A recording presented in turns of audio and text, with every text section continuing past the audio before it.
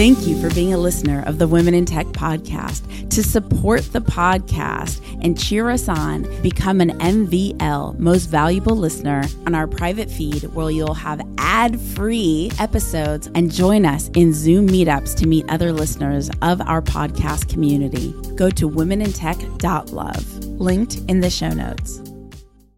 You're about to listen to a Women in Tech remix episode where we present to you a curated selection of impactful clips from previous episodes that you may have missed. And be sure to follow the links in the show notes to listen to the full episodes. 3, 2, 1. My name's Espree Devora, host of the Women in Tech Show. The show means a lot to me. The reason why I wanted to create the Women in Tech Show is I wanted to create a positive piece of content, something where people can listen and say, if she can do it, so can I.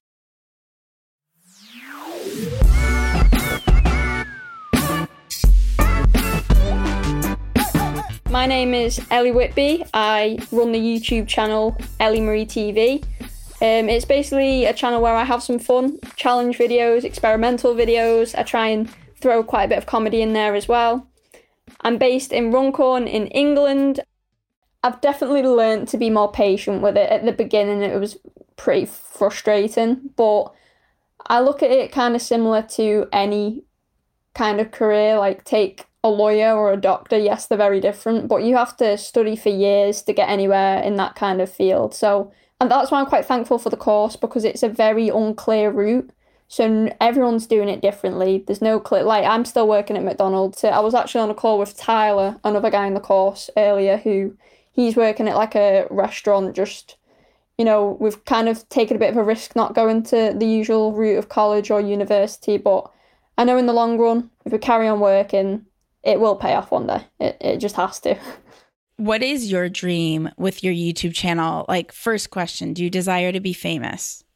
No, I think it would be lovely to have a community of people that just care about what I'm creating. I think that's my goal. A lot of people see money and then that's a goal to gain happiness. I think, it doesn't matter whether you're broke or you're a billionaire. You can be happy right now. It's just the way you look at life. So I think it's just about doing what you enjoy, which I'm doing at the moment, so. Do you desire to be rich? No, I think the position I'd like to get to in life is where I don't have to worry about money. So it's not always kind of in the back of my mind, how much will this cost? I can't do this because I can't afford it. So it's just kind of having financial freedom is the goal. Is being a YouTuber / content creator an art? Are you an artist? Or is this a job alternative? So I've actually struggled with this a lot, and I think the course really helped me to define what it is I want to do. I do see content, specifically editing as well, as an art form. But for a while, I lost my way in the numbers. I was constantly trying to think of what would get the numbers, what would get the views, and what would people want to see me create on the internet, rather than asking myself, what am I actually going to enjoy creating, which I'm trying to focus on in season 2. And when she's saying course, season 2, all these things, we're talking about Creator Now, what we mentioned at the beginning. It's awesome. If you're curious on checking out what we're talking about, it's creatornow.club. I feel terrible bringing it up a million times. People are like, what are you two up to? No, we've got to. Yeah.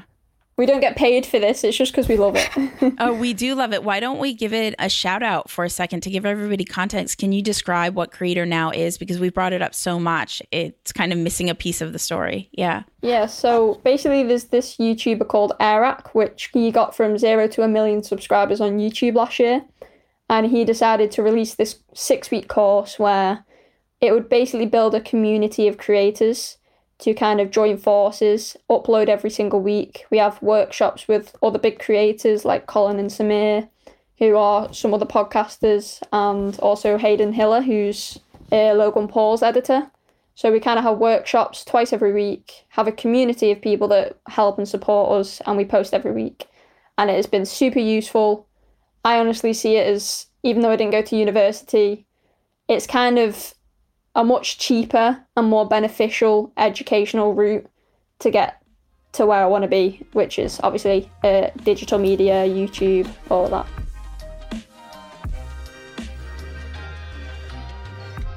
Hi, this is Jessica Chang. I'm the CEO and co-founder of WeCare. We are a early childcare marketplace. I'm based in Los Angeles, California. I think I can probably give an example. I can give many examples, but I think one that's probably more relevant to everyone right now is COVID. And I'm sure a lot of companies were going through a pretty hard phase, like in middle March where everything shut down. And to be honest, we were really scared too, because when it comes to viruses, kids are the worst spreader of viruses. Let's all be honest. Like every time there's flu season, I'll probably get the flu. Every time there's a cold season, I will get the cold because my kids will bring whatever is at their daycare home. That's a scary fact that's just like most parents understand, right? So when COVID hit, that was the assumption too.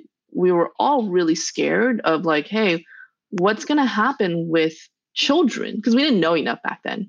And children spread diseases really easily. We've got to shut down everything. And that was a big hit. Like we were really progressing well. We were expanding. We were nationwide. And suddenly everything shut down. And it was scary. As a founder, you have to go back to your employees and be like, oh, so our company is going to take a significant dip, but we're going to get through this.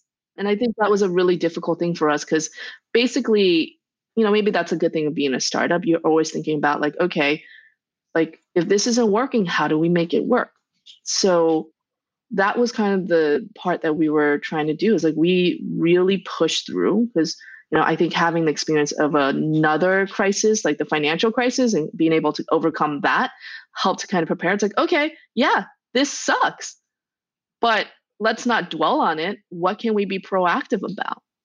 And to be honest, we actually came up with 2 new business line items during the pandemic when there was a lot of uncertainty. Both business line items are growing really well. And now not post-COVID, still during COVID, starting in July and going forward, we've been growing double digits month after month. And it took that time. Yay!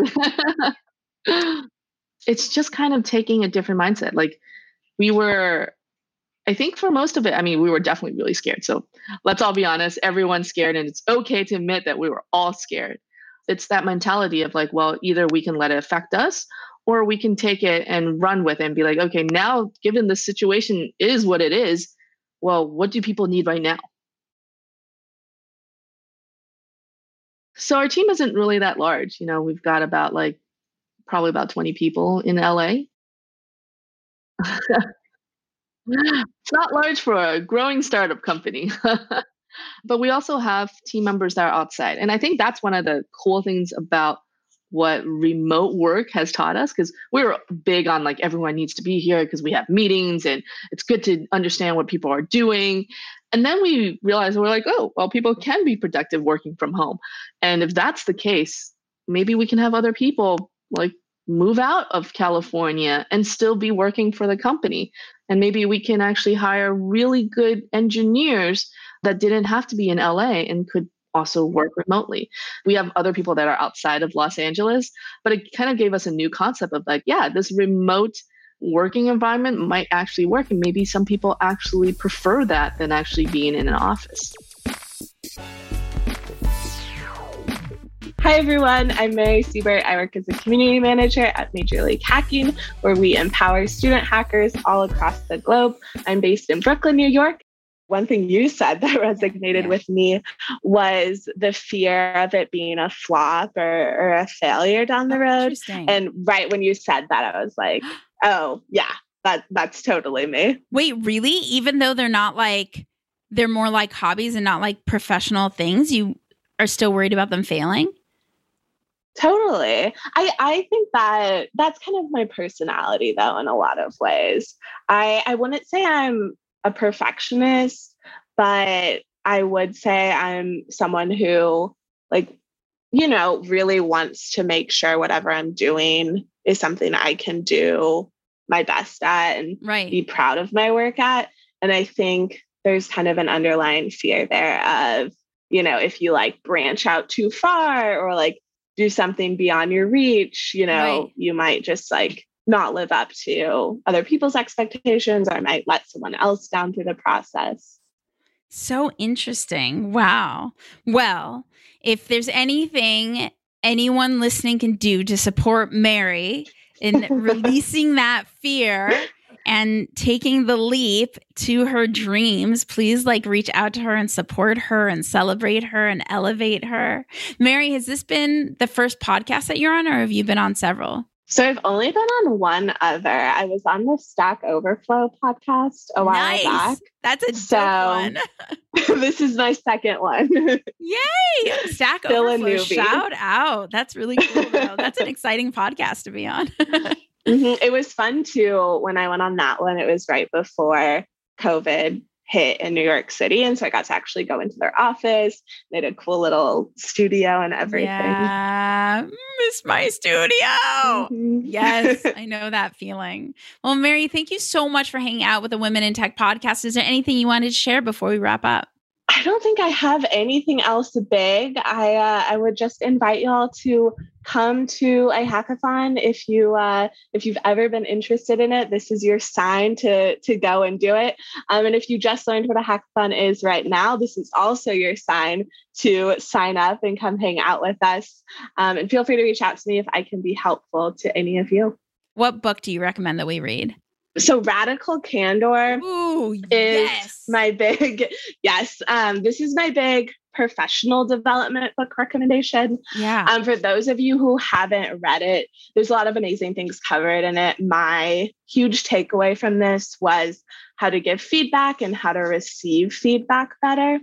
And it was very kind. The CEO and co-founder of MLH sent me this on my first week. It's 2.5 years ago now, because I expressed that being from the Midwest, I found it extremely difficult to give anyone any sort of constructive feedback. But this book has really kind of changed the way that I view management and just how to interact with other people you work with.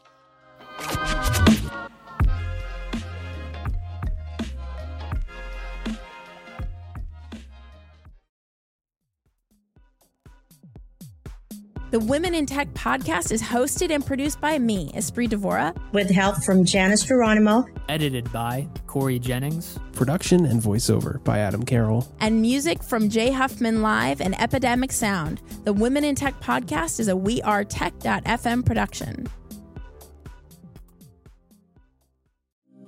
Thank you for being a listener of the Women in Tech podcast. To support the podcast and cheer us on, become an MVL, Most Valuable Listener, go to womenintech.love, linked in the show notes.